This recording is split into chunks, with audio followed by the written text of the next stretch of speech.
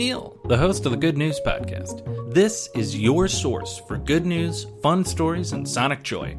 All of this goodness is coming to you from beautiful Chicago, Illinois.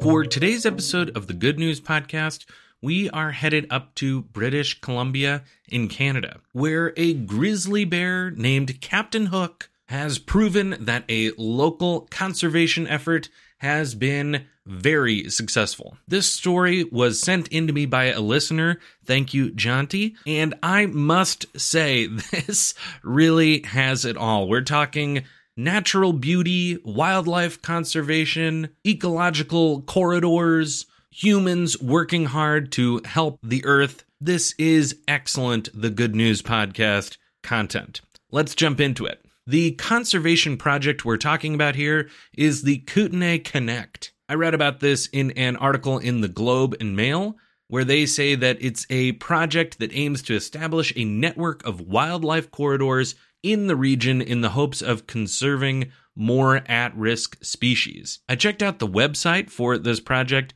and it is extensive. And honestly, so beautiful. So if you've got a little bit of time and you want to gawk at beautiful Canadian wilderness, check out the Kootenay Connect project website. This project aims to manage wildlife in the area to better connect and interconnect wildlife all around the area. It seems like that might mean removing old train tracks, reestablishing old waterway pathways, just making the area closer to its original natural state. So in this area in British Columbia, there are two mountain ranges, the Purcell and Selkirk mountain ranges. Apparently, there is a small population of grizzly bears in the Selkirk Mountains that up until maybe the early 2000s had zero gene flow into the population for 60 years. And that's according to a grizzly bear researcher, Michael Proctor, who's writing up a report about the successes of this project. This isolated pocket of grizzly bears is much more likely to go extinct. Enter Captain Hook, a grizzly bear who has previously been shot in a back leg, giving him this nickname. Captain Hook traveled through one of these wildlife corridors through the Creston Valley and mated with 8 female grizzlies in the isolated Selkirk population and is the proud bear daddy of 13 little grizzly bear cubs. Not to be overly crass, but I'm going to read this quote from Dr. Proctor about the success of this interaction. And then, in a period of 15 years, we've measured it, we picked up 9 migrants into the population that have bred 27 offspring in that new population.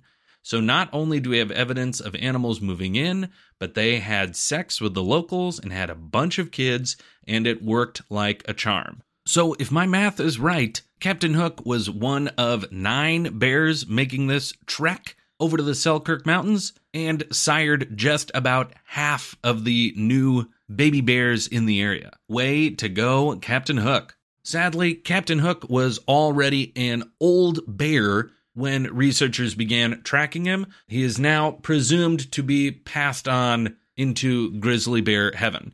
But I'll read one more quote from Dr. Proctor about this successful research and conservation and wildlife corridor project. It's so rare that we actually turn a bad conservation issue all the way around. That was the unexpectedness of it. Oh wow, you mean it actually worked? It was a pleasant surprise. I totally agree, and that's the good news I have for you today. Enjoy the rest of your day.